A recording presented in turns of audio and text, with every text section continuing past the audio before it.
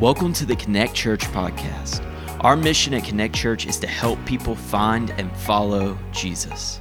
For more information on who we are and how we're doing just that, visit myconnectchurch.cc. Now, let's jump into this week's message from Pastor Blaine. I'm really glad that you're here, and if you're here every week, I'm so glad that you're here. If this is your very first Sunday, I am so glad that you're here. And I hope as we open the Word, we're actually going to be in quite a few places today. It's going to be a little bit of a different kind of message. I'm not typically prone. My favorite type of preaching is not topical. It's more exegetical, like breaking a passage down. But today we're going to be a little more topical than normal, and so pray that you'll listen as a hearer and just see what the Spirit says to us. Be in a lot of different places.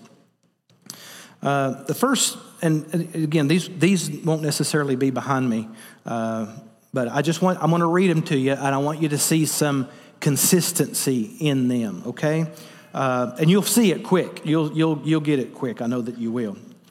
Mark chapter 11, verse 24. Therefore, I tell you, whatever you ask in prayer, believe that, and you will receive it, and it will be yours.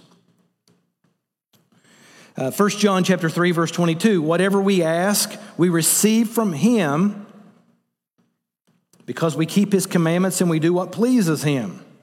1 John 5, 14 and 15, and this is the confidence that we have toward him, that if we ask anything according to his will, he hears us. And if we know that he hears us, whatever we ask, we know that we have the request that we've asked of him. John 15, 7, if you abide in me and my words abide in you, ask whatever you wish and it will be done for you.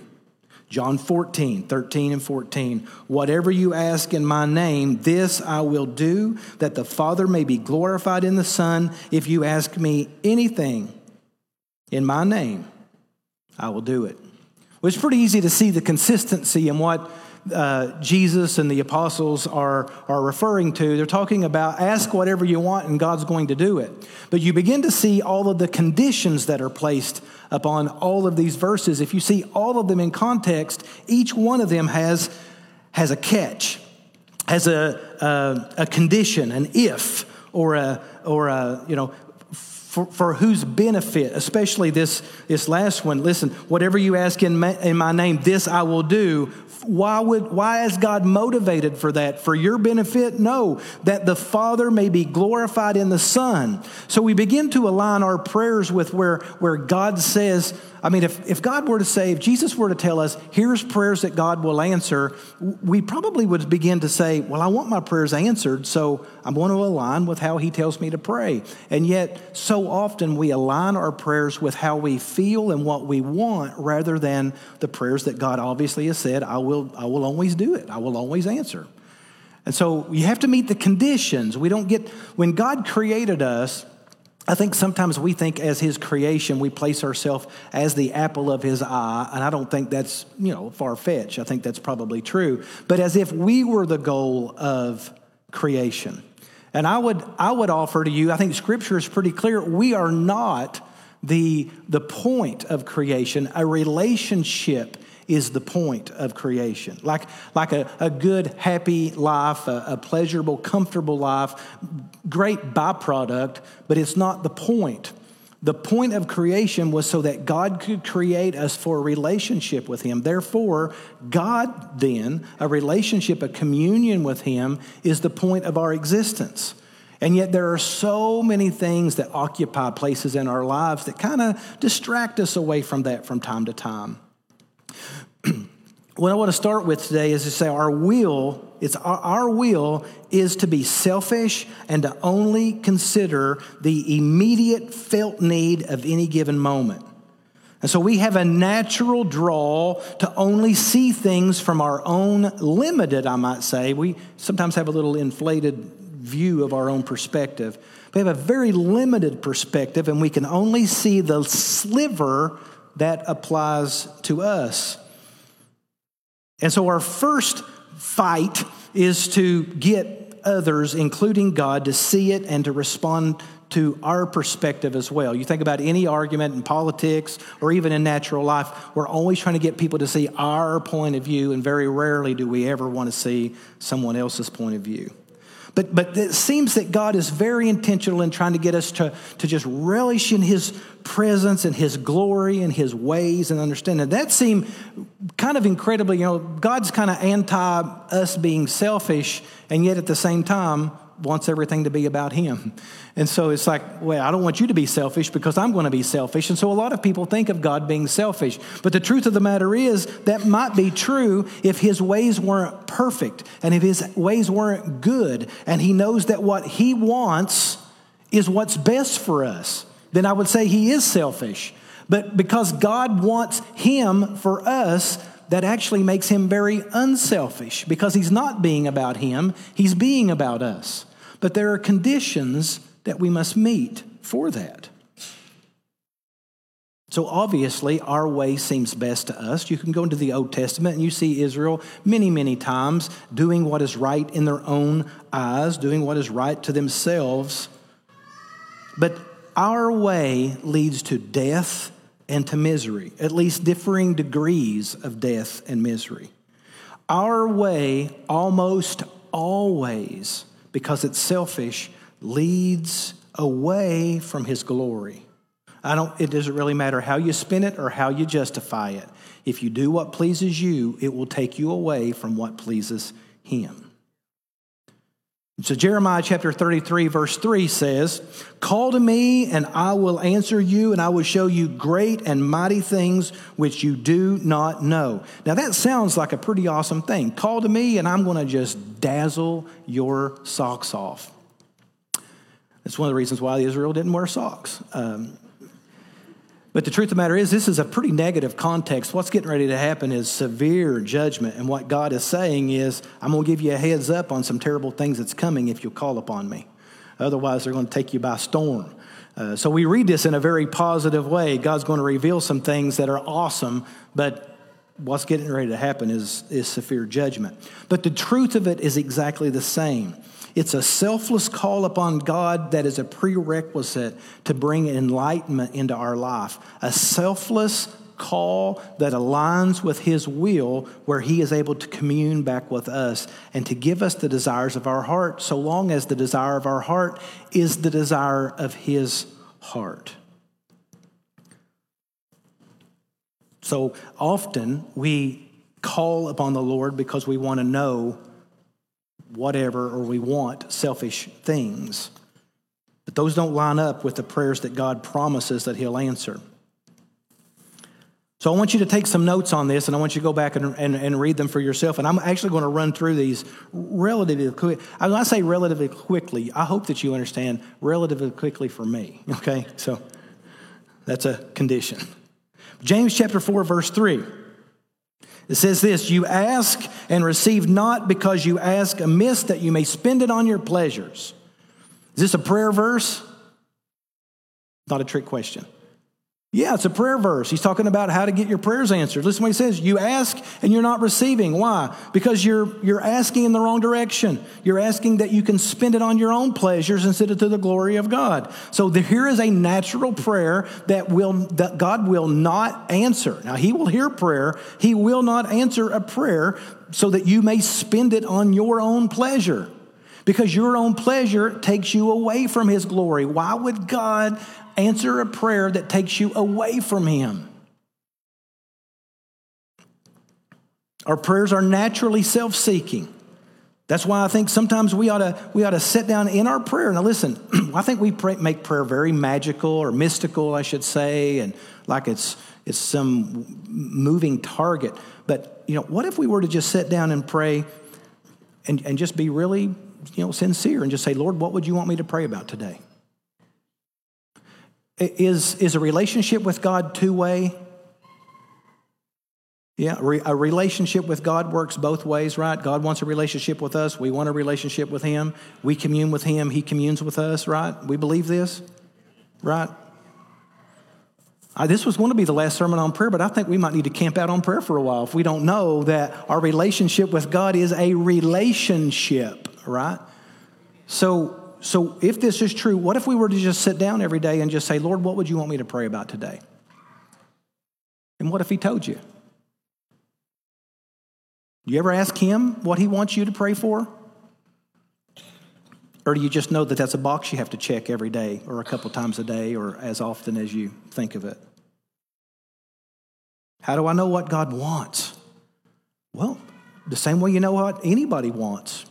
You spend time with them, you get to know them, and you ask them, what do you want from me, Lord? How can I pray? How can I align my life up with yours? Because if you just stumble into the throne room and start giving him your list, James 4:3 says, you're not going to be answered.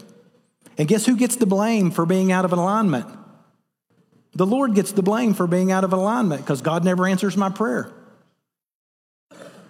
Isaiah chapter 59, verses 1 and 2.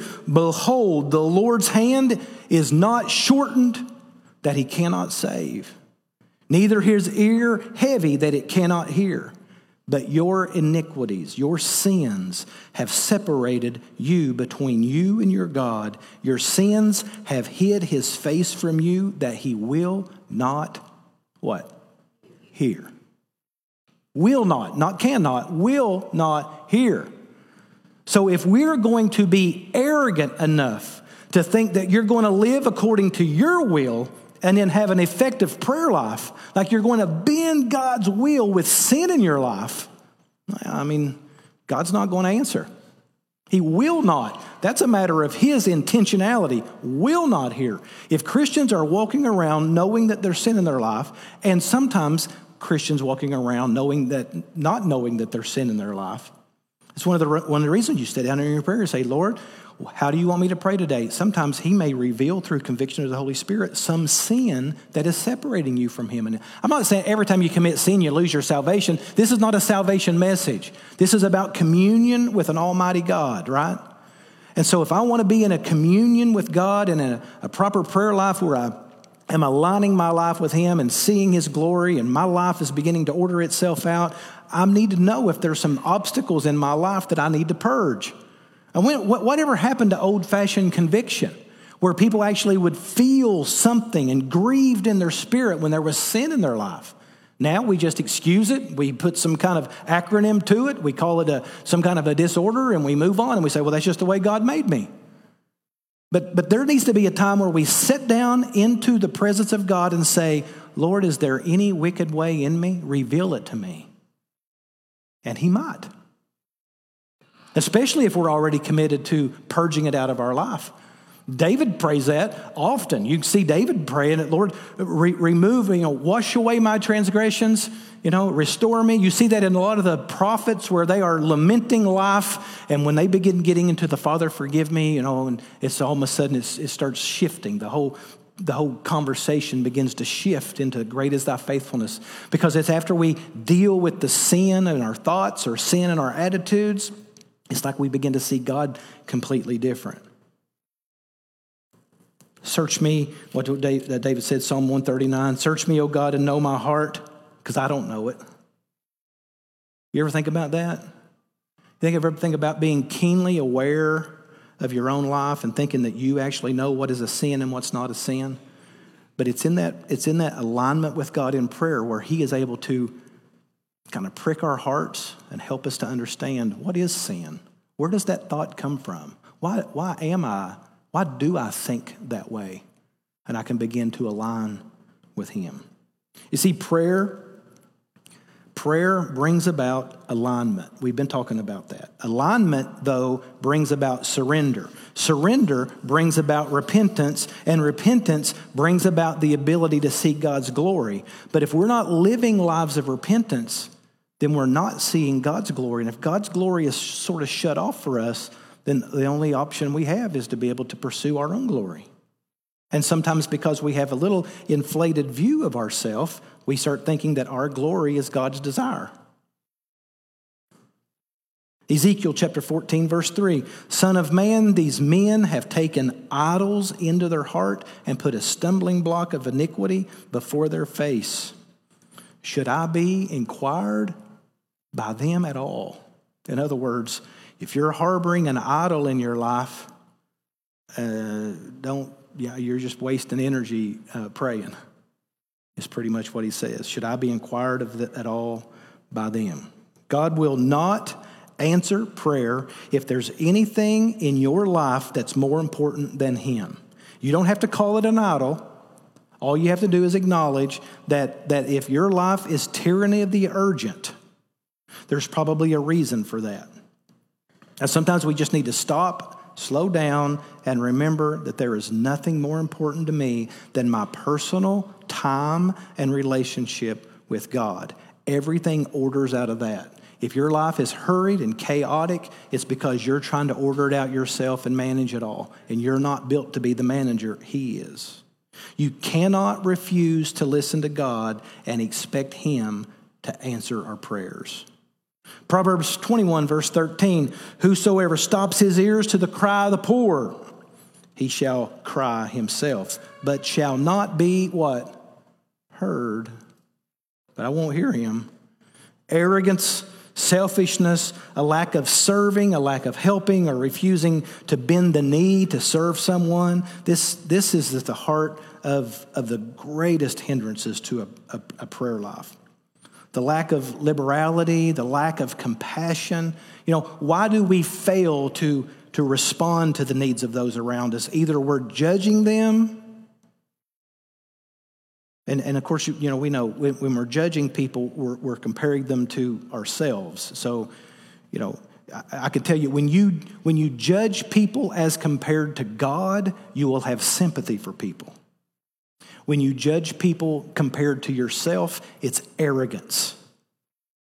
And you will shut up your ability to help. Now, I want you to think about that for a moment. When you see someone, if you compare them to what they could have in God or compare what God wants for them, you will bend the knee.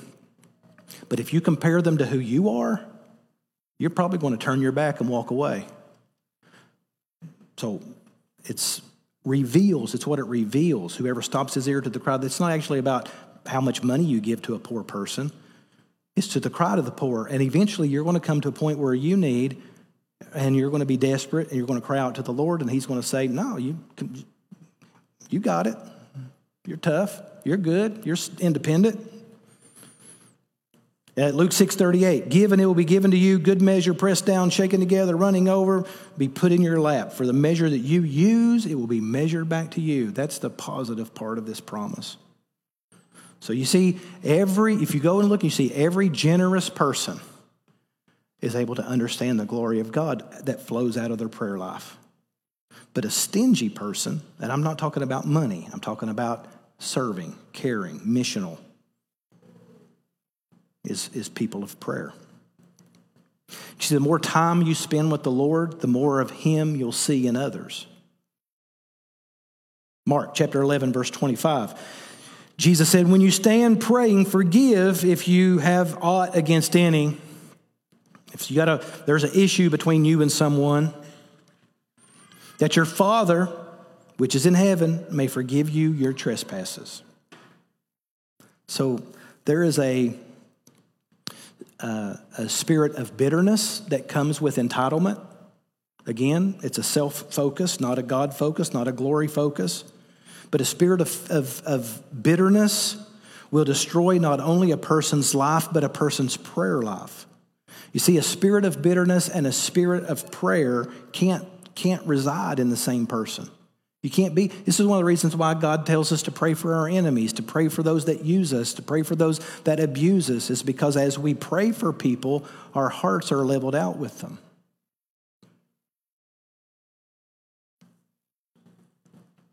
I mean, everything about our faith is dependent upon forgiveness with him, right? I'm not going to I could spend days here. I think most of us really struggle with this, but when we forgive someone, and again, you probably heard me say this before, maybe, but when we forgive someone, it's really not about this person deserving forgiveness. Forgiveness is a place that we can come to when we actually hand the event or the wound, and we hand it over to the Lord for him to take care of it. That's what forgiveness really is. Forgiveness isn't, okay, well, that person's really sorry now. or this person, I've let him have it long enough. That's not forgiveness. Forgiveness is when you finally give it over to the Lord for him to handle it. Then you can just be free from it. So if that's true, and I believe it is, then there is never a reason for us to harbor unforgiveness unless we're not trusting him and we trust our wound and are being victimized more than we value his care. Jesus said, if we do not forgive, what? Any. If you have aught against any. Everybody wants to put theirs as the worst, but Jesus said, we'll just cut to the chase. Any. 1 Peter chapter 3, verse 7. I really want to sit down right now and read this one to you. You husbands. And I would also say, maybe this is interchangeable with wives as well. So let's pretend like it is, because I think it's just good practice. But certainly for husbands. It's because of the nature of the gender roles in the home. You husbands, in like manner, dwell with your wives according to knowledge. In other words, you just pay attention and use your noodle. Giving honor unto the woman as unto the weaker vessel. That weaker doesn't mean strength-wise. It means that the husband is the spiritual leader of the home. And also as joint heirs to the grace of life. So it's not weaker vessel and joint heirs. It's to the weaker vessel, as in it's your responsibility to do the spiritual nurturing, but you're joint heirs in Christ, equal in Christ. To the end that your prayers are not hindered. Do you see that? How a husband is the spiritual caregiver to his wife at home affects a person's prayer life. If there's tension in the home, if there's a lack of leadership in the home, if there's no care and nurture and compassion and leadership, if there's division and improper structuring and negligence and abdicating or tyrant or whatever the case may be, that man can't come to the Lord and pray. Your prayer life's going to be hindered in a major way if there's not harmony in the home. You want to have leadership somewhere else? You better start in your home. You want to have a good prayer life out in public or a good prayer life at church? Forget it if you can't model that at home.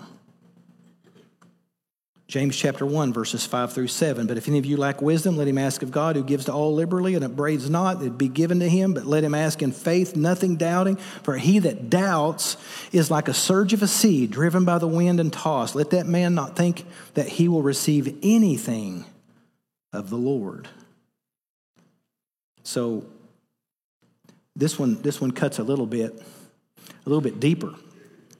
Prayers are hindered. A prayer life is hindered by instability, by the hot and cold of life, by the heating up and the cooling down, because that ultimately is belief or unbelief. So there's so many times in our life we wonder, why is my prayer life not effective? Well, it's no wonder, because on all of these things where Scripture, these are the 7 things, the Bible's very clear. If these are in your life, your prayer life's going to be hindered. Why are we dissatisfied with our prayer life? Well, here's the list. And we need to consider those. Prayers are hindered because of our unfaithfulness and because of our unbelief and because of our instability. And God wants us to be consistent with His people and with His Word. Not just in His Word, with Him. So in prayer, we have to learn how to ask the right things for the right reasons from the right place. And sometimes the hardest thing is we say, God always answers prayer, right? Sometimes He says yes, no, or not now, or, wait, or whatever people say. But if God says no or wait, those are kind of not acceptable, because when we say God doesn't answer my prayer, it's only if God doesn't say yes, right? We don't say, yeah, God answered, He said no. We say, God didn't answer my prayer because He didn't say yes. We don't even consider really aligning with his no or aligning with his not yet.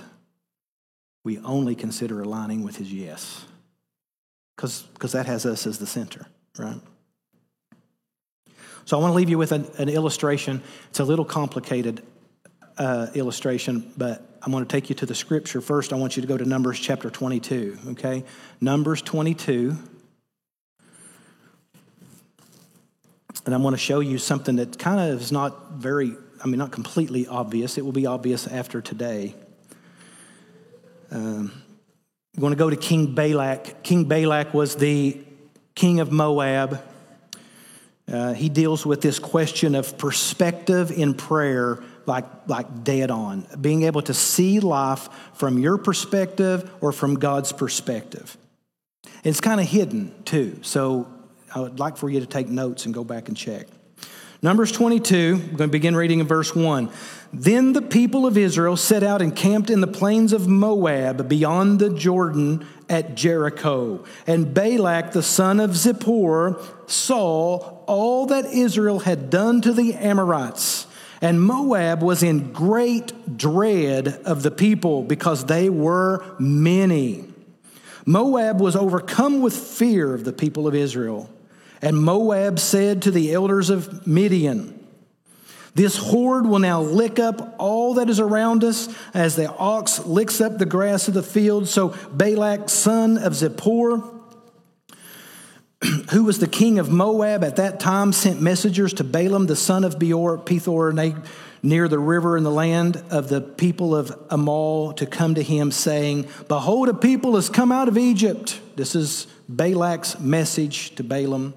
"They cover the face of the earth, and they are a dwelling opposite me. Come now, curse this people for me, since they are too mighty for me. Perhaps I shall be able to defeat them and drive them from the land, for I know that he who bless is blessed, and he whom you curse is cursed."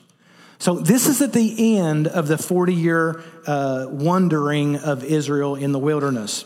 They're almost to the promised land. They just won an incredible military victory against two mighty kings. Sihon is the king of Heshbon. You do not have to write this down, okay? And Og, who was king of Bashan. They shouldn't have won those, and they won incredibly. Both of these are Amorite people. So when he says the Amorites, these are at least the two major groups of people that were destroyed by Israel. The Amorites were descendants of Emur, who was the great-great-grandson of Noah through Ham and Canaan. They had wandered now far away from Yahweh, from God, the Elohim, that they had been taught by Noah, by faith. And now they are far away and they're worshiping other gods. Now, here's where Balak, king of Moab, comes in.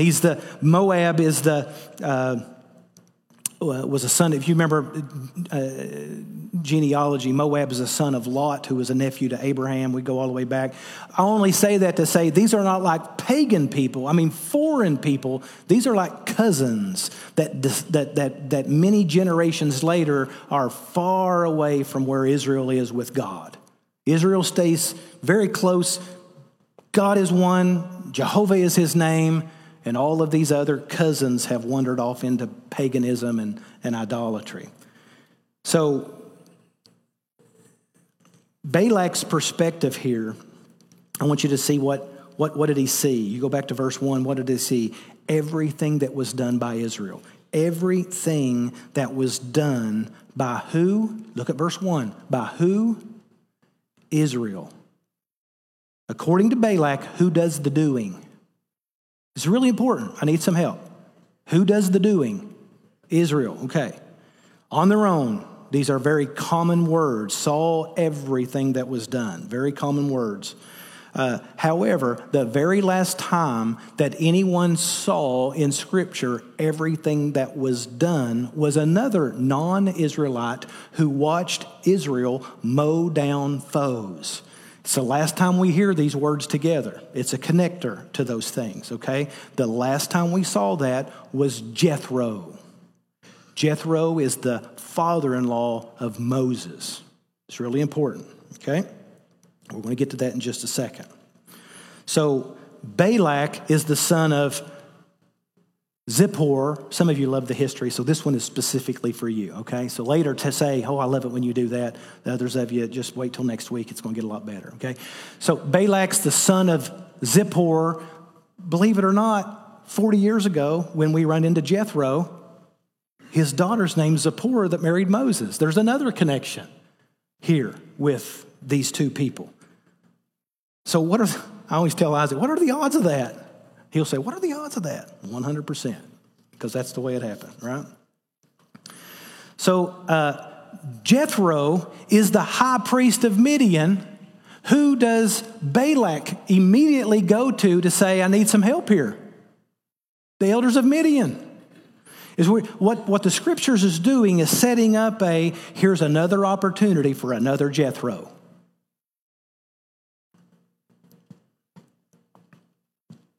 If you remember, when this is in Exodus chapter 18, when Israel is coming out, verse 1, in fact, when Israel comes out, well, we'll get to it in a second, okay? Let's look at it. Exodus 18:1. I'm just going to read it. And Jethro, the priest of Midian, the father-in-law of Moses, heard everything. Now, according to Balak, who does the doing? Israel, right? Jethro heard everything that God did for Moses and for his nation Israel when God took Israel out of Egypt.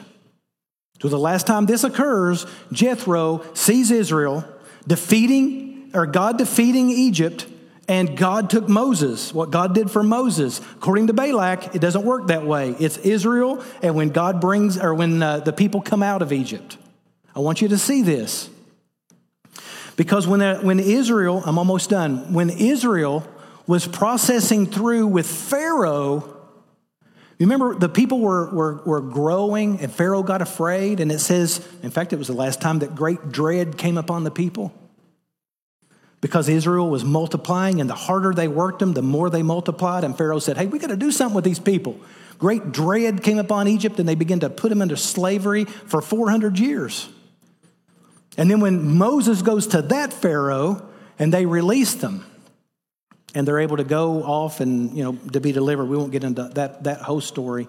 But it's interesting to see in that very moment when Pharaoh sees what God is doing, he puts them under slavery. He goes to work. He responds to his fear because Israel's multiplying. All he could see was his circumstances. And here we are in the same situation. When Israel is coming toward Midian, and Jethro sees all that God has done for Moses and saw that God had brought Israel out of Egypt, you know what Jethro does? It says that he runs out to Israel with his hands high with joy and celebrates with them. You know what Balak does? He has a choice here.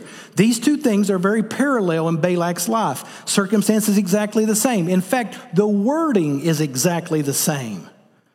Is Balak going to be a Jethro, or is Balak going to be a Pharaoh? So, what's the answer? We've already read it. Balak couldn't see what God had done. He saw what Israel had done. He didn't see where God had brought Israel. He saw where Israel had come from. And he responds to his fear. He responds to his circumstance. And this isn't a Balaam story, but he goes and gets a prophet for hire and says, I want you to curse him. And I won't get into that story today, but this is a great illustration of Scripture showing us in Balak, king. Am I going to be a Jethro? Am I going to be a Pharaoh? So if you were to go back and you look at Exodus chapter 1, with Pharaoh, Exodus chapter 18 with Jethro, Numbers 22 with Balak, you really begin to see this picture that's very intentional of Scripture setting this up in Balak. And so I would offer to us as a non-Israel, we are a Balak, and we have an opportunity to see the circumstances all around us. And you can either see that God is very actively involved in every circumstance, regardless of how it affects you. You can align with God, or you can align with your fear. You can align with God, or you can align for your comfort. You can align with God, or you can align with His glory or your glory. And I'm just telling you, over and over and over in Scripture, you see this symmetry where God is telling us that if you align with your glory, it brings to misery and death. If you align with God's glory, it leads to joy and celebration with hands lifted high to His glory. Yeah, it's a complicated illustration. And if it were singular, I would say forget it. But we see it over and over and over, how alignment leads to surrender, leads to repentance, leads to lives for His glory. So what is the point of prayer? Well, I prayed it that way and God said no, so maybe if I just change my words a little bit, I can still get it what I want. And if I kind of start negotiating with God and tell Him all the good that I'll do, if He just, I'll rub that lamp again and get God to do my thing. And then when God doesn't do our thing, we don't even consider that maybe we're not seeing our life from His perspective. Sometimes maybe God wants things for you that you don't want for yourself. Maybe God wants you to be something that you don't want to be. And so you're living lives in resistance to His plan for your life. And what we need to do is to figure out how to just spend time with Him and learn to love what He loves and learn to want what He wants for us. That will always lead us to joy and celebration.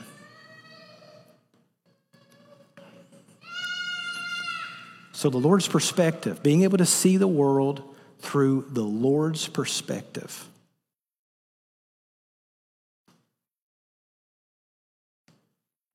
I believe that's the best habit that a Christian could ever, every discipline that a Christian is given is for that purpose. Instead of being people of complaint, you think about every time Israel complaining, griping, bickering, it leads them to worse. Because they've taken their eyes off of God's perspective of what God wants. Yea, though I walk through the valley of the shadow of death, there is going to be the valley of the shadow of death in our life. But I will not fear, for you are with me. Over and over, we have these promises that no matter what life throws at us, see it from His perspective and walk to life. Why do we war against that so much? Why do we go consulting after prophets for hire to beg God to give us what we want?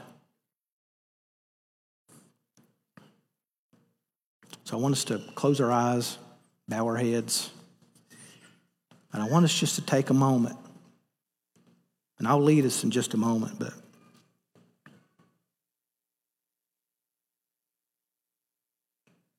I want us just to take a moment and just pray and just commune. Don't let prayer be some event in your life. Let prayer be your life. Just walking. That's why Paul says pray without ceasing, because prayer is not an event. It's a lifestyle. It's just walking in communion with God. It's constantly, every conversation, every room you enter is constantly looking at the world from God's perspective. And before you were a Christian, you couldn't see God's perspective. You could only consider your own nature. And there's a lot of people who come to Jesus and they say yes to Jesus, but they continue to walk after their own nature. Because salvation was a box they checked so they could go to heaven. But there is life now. Life available now for us to walk in.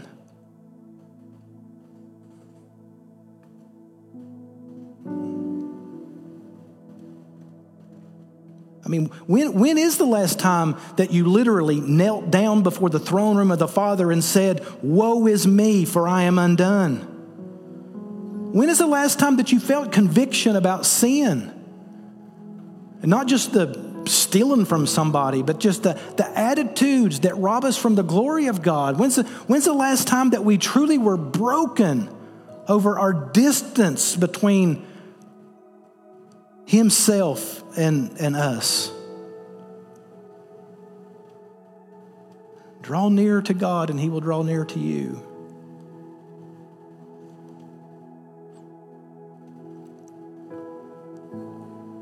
When is the last time that you even considered to pray, Father, how would you want me to pray? How do I align my life with your glory? How can you walk in confidence in your regular life as you are going in your regular life? How do you walk in confidence without knowing that every step is ordered from the Lord?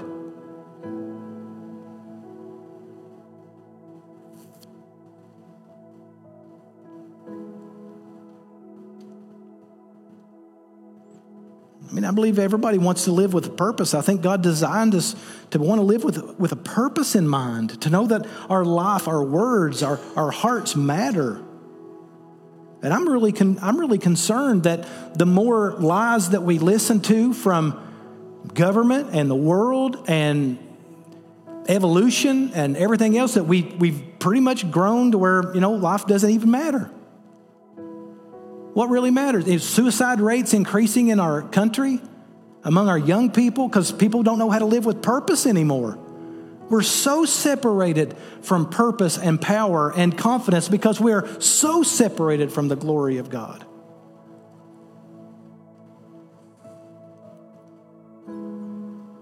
We're not teaching our kids to live with His perspective in mind.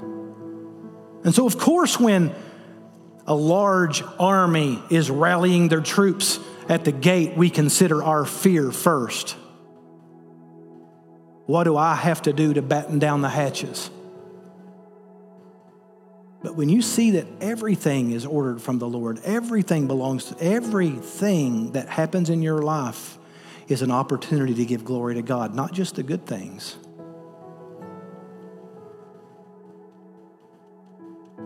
Paul said, I've learned to be content, whether I have a lot or not, whether I feel good or not, whether I'm in prison or not, whether I'm shipwrecked or not. It doesn't matter. You know what? I can glorify the Lord on a deserted island.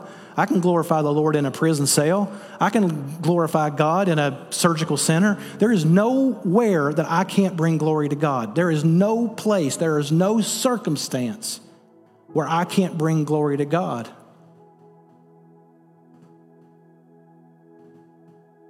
I just don't think that we live with that end in mind. And I don't think it breaks us anymore. That's why several weeks ago I began to pray for a revival that is supernatural, that breaks the heart of God's people, that throws us on the floor of the throne room, and where He will be the lifter of our faces. And I believe until that happens, it's going to continue to be just business as usual.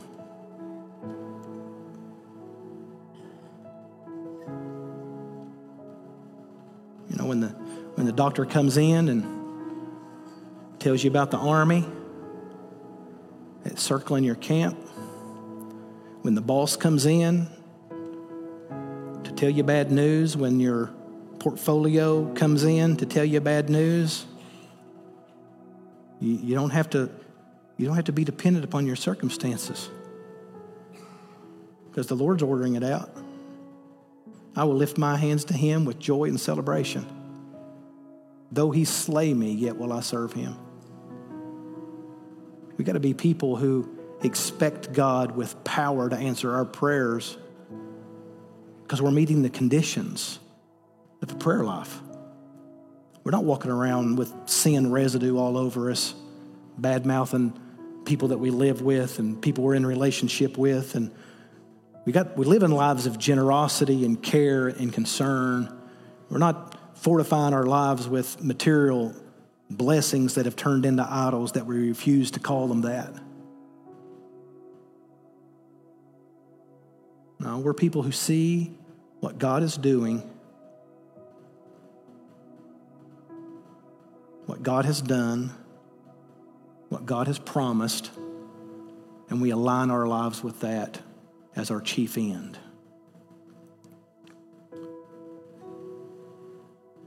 According to all of that, would you just simply pray in this moment and just say, Lord, what would you have me pray for? Is there sin in my life? Is there something in my life? Is there some level of unforgiveness that's in my life? Is there someone that I need to fix something with? Is there something I need to fix within myself? Is there something I should be doing? Lord, I want to walk in confidence.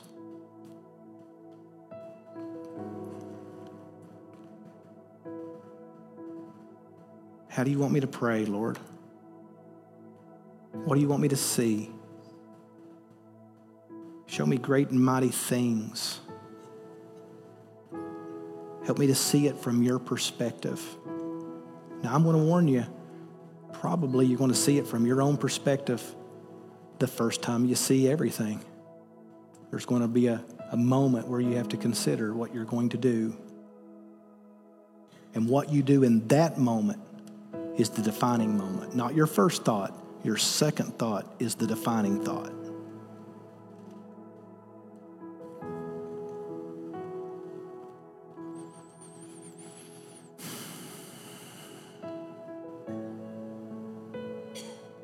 And I want to ask you to join me in praying for a revival.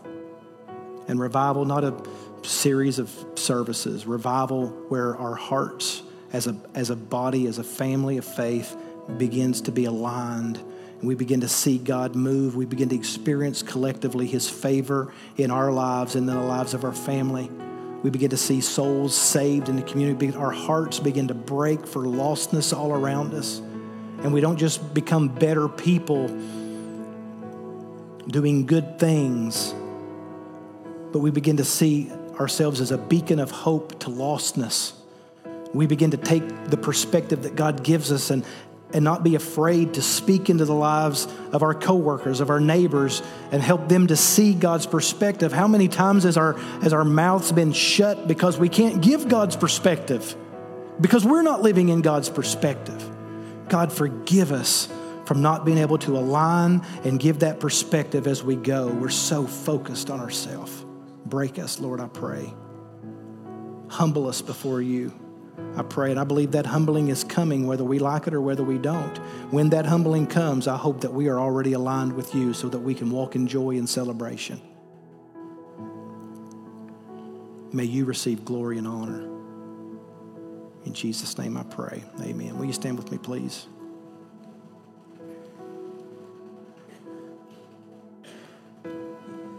I really don't know how to give an invitation. I just want you to respond where the Lord is leading you in this moment. If you need to just continue to pray what you're praying, just pray that.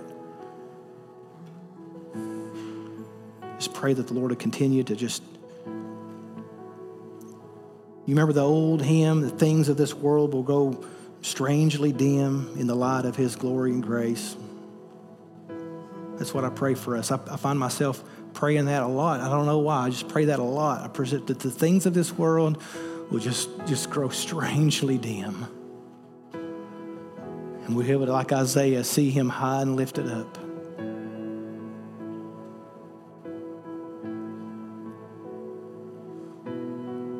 Lord, I pray that You'd break our hearts. Break our hearts because of our selfishness. Break our hearts because of our stinginess. Break our hearts because of our indulgence. Break our hearts because we don't nurture relationships. Pray, we ask that You forgive us because we don't share Your perspective. We don't walk in Your perspective.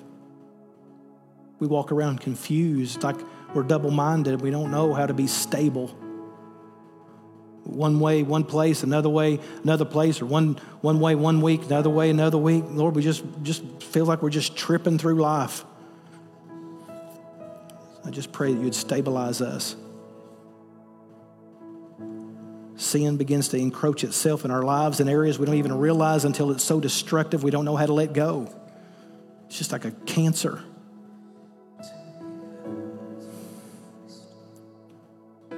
Today, Lord, I just pray that we'd lay it all down. In these moments, just lay it all down and just start from scratch and just say, Lord, I want my life to be whatever you want my life to be.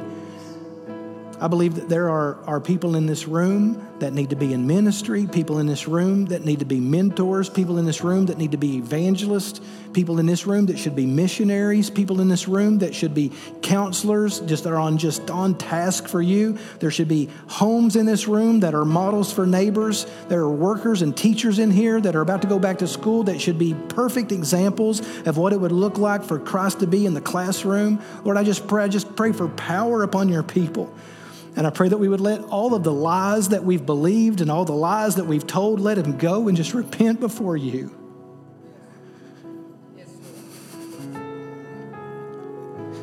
Give us your presence.